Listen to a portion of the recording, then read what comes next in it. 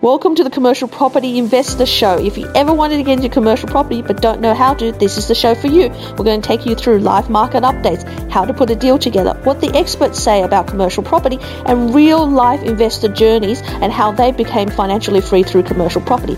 Sit back, relax, and enjoy the show.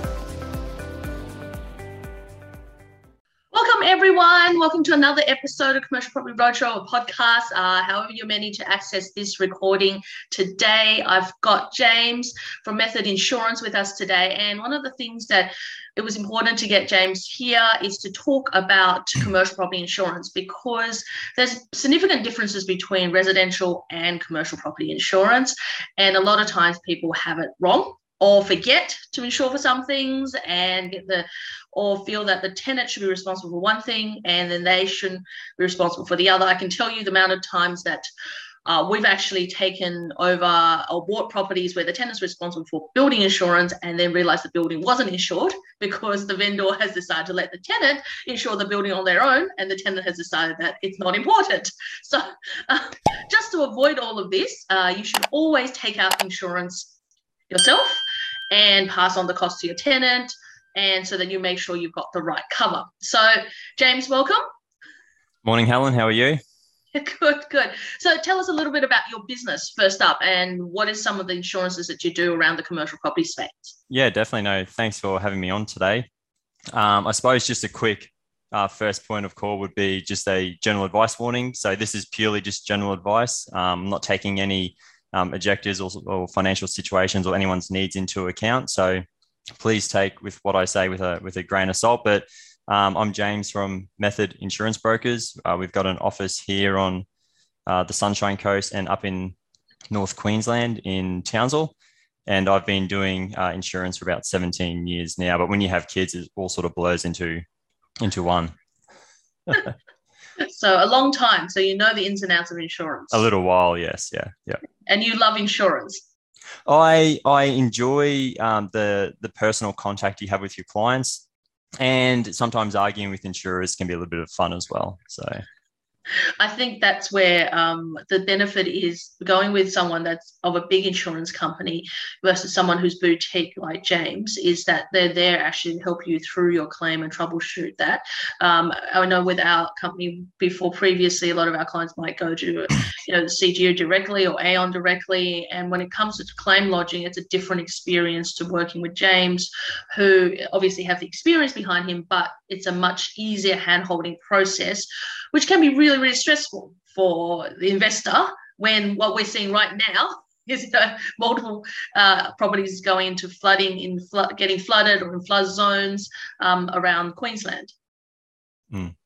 So I suppose just going back to the other question, the role of an insurance broker. So there's mainly, if you can break it up into three categories, you've got life insurance, health insurance, and general insurance. And I sit under the general insurance banner as a general insurance broker. So my role is to help clients understand their risks, to find the correct insurance product for them, and to help mitigate their exposures. And as you rightly pointed out, Helen, my role extends to not just finding the right cover for the client, but also assisting them when they're at the most vulnerable period, which is a claim, when they've had a loss. So I'm pretty much there for the client from the start to the finish, and any questions or claims in between, I'm there to assist them. Oh, fantastic.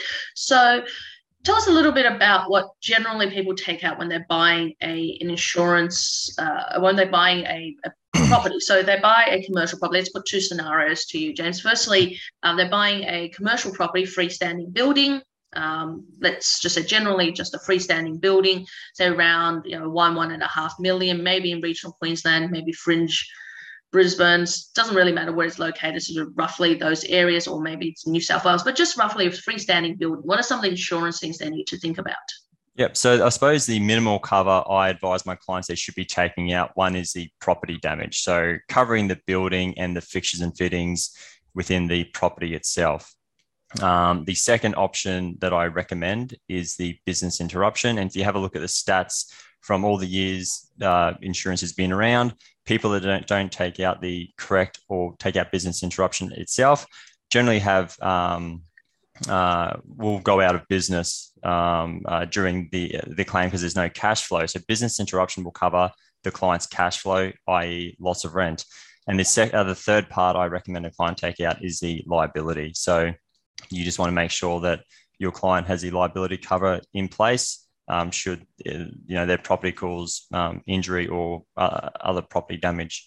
And then I suppose we can then look at the additional sections. So I also talk to clients about machinery breakdown, whether it be covering insuring air cons or plant at the property. Rent default. I was only aware of one insurance company that really offered a rent default cover prior to COVID. Post-COVID, I haven't had any luck getting the rent default cover through that particular insurance company. So that is a bit of a issue at the moment. All right. So coming back to this business interruption, because right now we're facing some natural disasters. Is that what covers the natural disaster? Is something like a flooding and someone can't operate their business, let's say, a beauty therapist or a hairdresser, so their premise has gone under, or even, warehouse dentistry, people, basically can't get access to their to their business premise. So they have to stop paying rent because under the lease there is that abatement clause and natural disaster clause. Is that where business interruption kicks in for the property owner? Exactly right. So obviously the tenant has their own insurance and would have their own business interruption cover. And as we were discussing earlier, flood insurance is not automatic on commercial property. So you've got to actually add it on.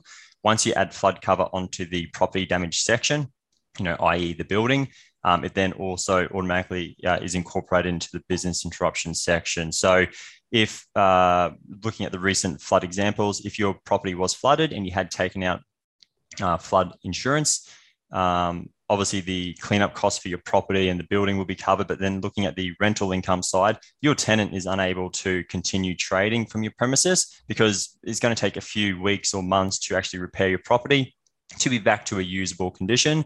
So during those weeks or months, whilst your tenant is no longer paying rent, the policy will cover the loss of income to the property owner, i.e. the rental income less the GST amount.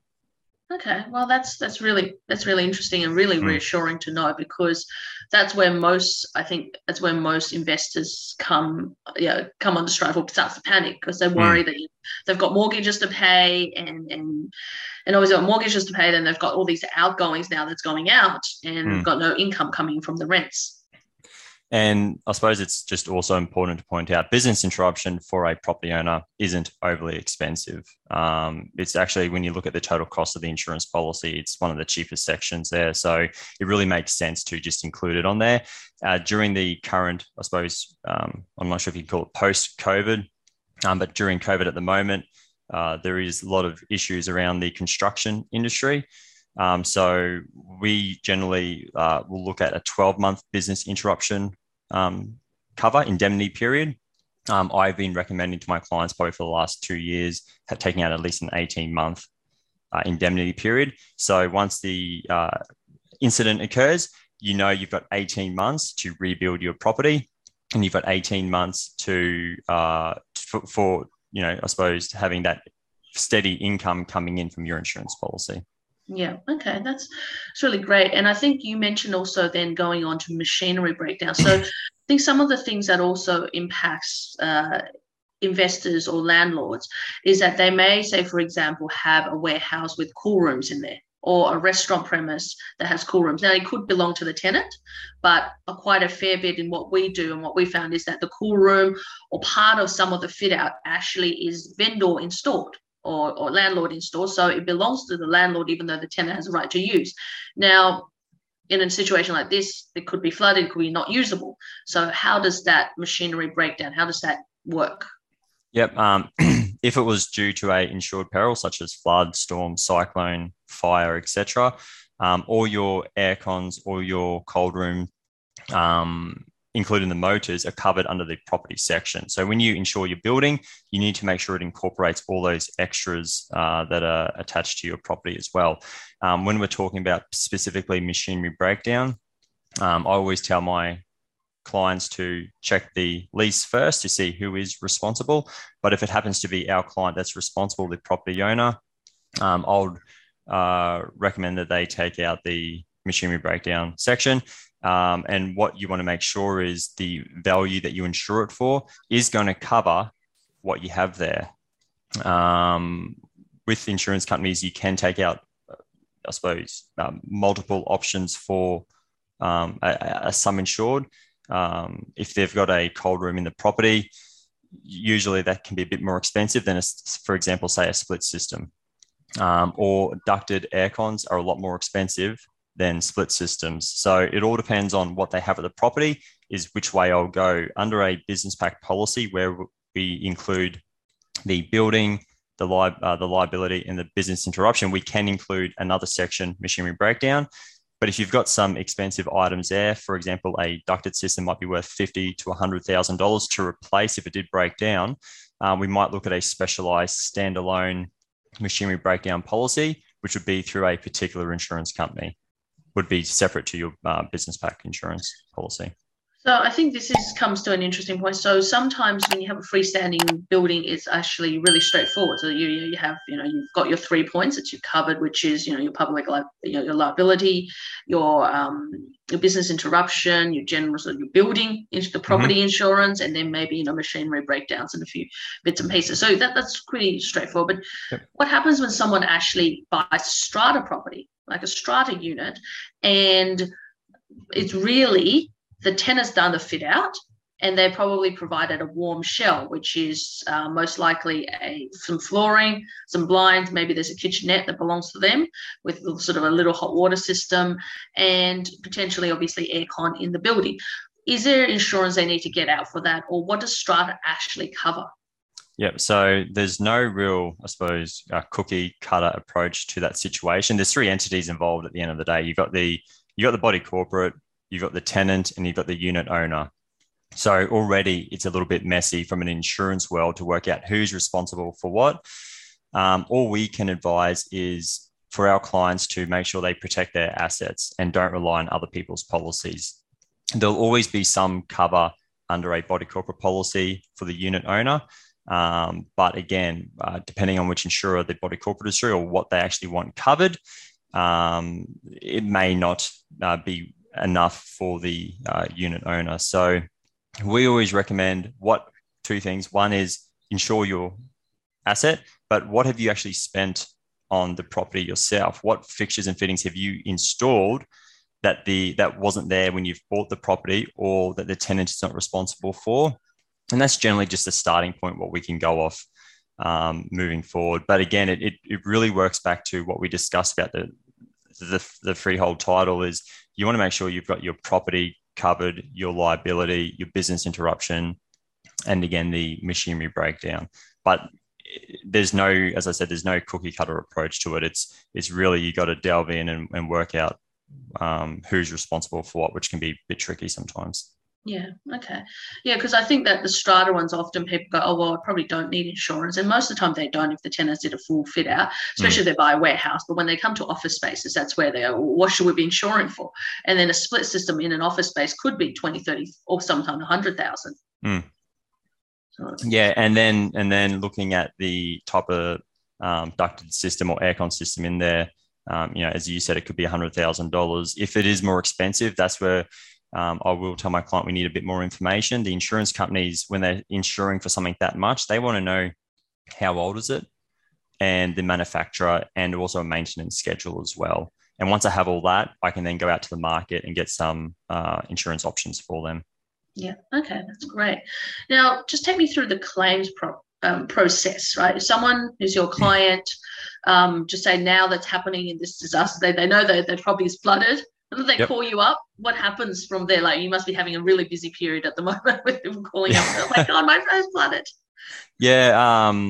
I suppose the biggest claims I'm seeing at the moment so far is just roof leaking.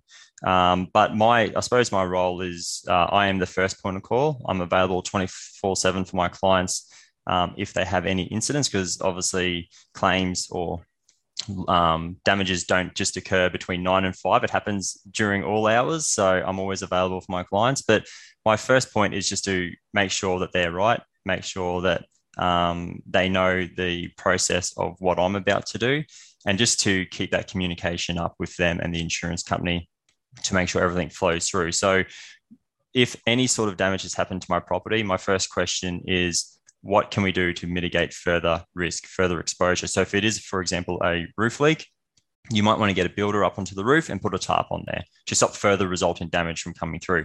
If it's a flood, it's a bit different, open all the windows, doors up. But I'll explain to the client what they need to do to mitigate their exposure. Then my next role is just to give the insurance company a call, probably spend a fair bit of time on hold, waiting to get through to them, because that's what I do for the clients. It saves them having to do it. And then I just lodge the claim and get the advice from the insurance company, which again is try and mitigate your exposure as much as possible. And then let's get an assessor or a builder out there to actually work out what is damaged, what is salvageable, and how to move forward the quickest possible way. And then I guess you manage that all the way through. Do you manage that process all the way through repairs and all of those updates that happen? I manage it all the way through to the client has the money in their account, or the tenant's back in the property, or a tenant is back in the property. And then that's when I finally close my claim once I get the final advice from the insurance company. So I'm there from start to finish. I'm the main contact for the client, and the insurance company and the assessor, and sometimes even the builders. So I'm sort of just when it comes to the from an insurance broker perspective, it's having the experience there is really important, because the lodgement is the most important process when it comes to a claim. You've got to lodge it correctly with the insurance company, and you've got to make sure that the first 24 hours there's some movement on the policy, otherwise on the claim. Otherwise, it can just sit there and there's further damage happening to your client's premises, which may not have occurred otherwise. So the first 24 hours is vitally important. Absolutely. And I think that people forget about that because there's so many claims going through. They just let it be, and then 3 months later still nothing's been done. So That's definitely happened. So tips for people sort of in insurance, what do they do, and typically sort of what time do they start getting quotes for insurance and everything else? Yep. So obviously it's as important as possible to speak to me as early as possible. Most cases, obtaining insurance from my end, from the experience I have, is quite simple. Most properties are, block building, iron roof, relatively new age, or, in the last 20 years. And the insurance companies, they don't mind insuring that.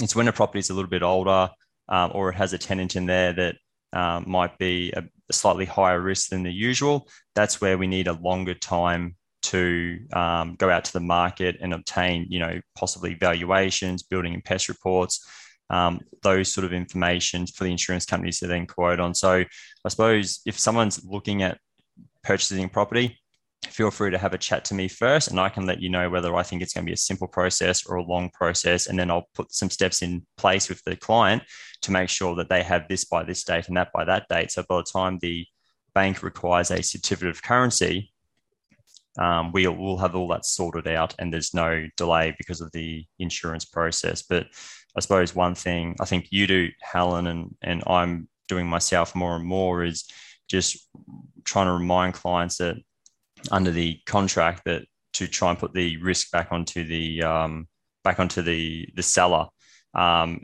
which allows our client some more time to review the insurance and make sure it's right by the time the settlement occurs. Yeah, definitely. I mean, I know that, when we first, this was quite a few years ago, that we were buying property in Townsville, they were just basically telling us, well, we can't get you insurance right now because we can see the cyclone coming through. So we had no choice but put it back to the vendor because we couldn't. And that's happening at the moment. I was trying to do a renewal this morning, and there's an embargo in place. So I've had to refer it back to the insurance company, say, hey guys, this is not a new business. We're not endorsing it. We're just trying to get renewals sorted out for our client. And they've got to manually review it and send it back to me. So there are embargoes in place around Australia at the moment. And if the embargo is in place, it's almost impossible to get some form of property insurance, whether it be vehicle or property. Yeah, so look, definitely for you guys out there listening to this, it definitely pays to drop James a line or email us, and we do a referral for James regarding what you need in terms of referral and also what you need for your building insurance. Always right to get the correct ones, and then to make sure you update it every year, because it's one of those things that sits in a drawer and you never actually access it until you actually have something that happens. So look, James, if they want to contact you, obviously we're going to drop your information below, contact your contact details plus your email plus the website as well, guys. So it's in the information below, whether you're looking at it a podcast or a YouTube. It's all in the information. But James, just a quick recap of what's the best way to reach out to you?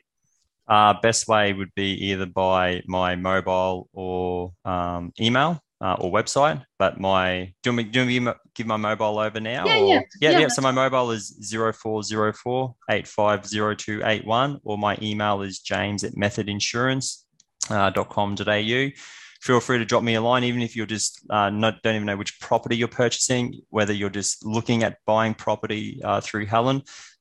Just give me a call and I can give you some pointers of what to look out for, and let you know timelines on how simple it could be.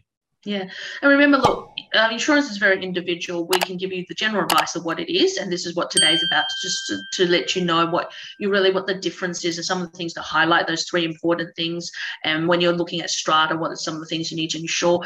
If you are our client, we'd obviously walk you through that process. You talk to James, and we sort of, during due diligence, there might be certain things that we find, like, the cool room all of a sudden belongs to you and doesn't belong to the tenant, which often we find these things that happen to belong to you that we thought belong to the tenant. Aircon that the tenant has, some of them that the tenant has installed, but some of them have been yours. That could be issues, things that may need to be replaced. So some of these things we'll flag with you. But again, you can reach out to me at helentarrant.com, drop me a line from there, or my email address will just pop up here on screen. And then, you've got James's information, my information. Do reach out, do find out more about insurance, because when we're in Australia, I always say that, you're either fire prone, cyclone, or flood prone. So the chances are somewhere in your life of an investor, you are going to need to lodge a claim. So please make sure that, and this is why we're here today, to show that to you. So guys, until next time, drop us a line, comment, let us know what else you want us to cover. And if you haven't registered for our bootcamp links is just coming up now. So register for that, and it's also in below. And we will see some of you on Sunday, and we'll see you guys on the next episode. Thank you. Bye for now. You've been listening to Commercial Property Investor Show. Tune in to the next episode to find out how you too can replace your work income with passive income through commercial property.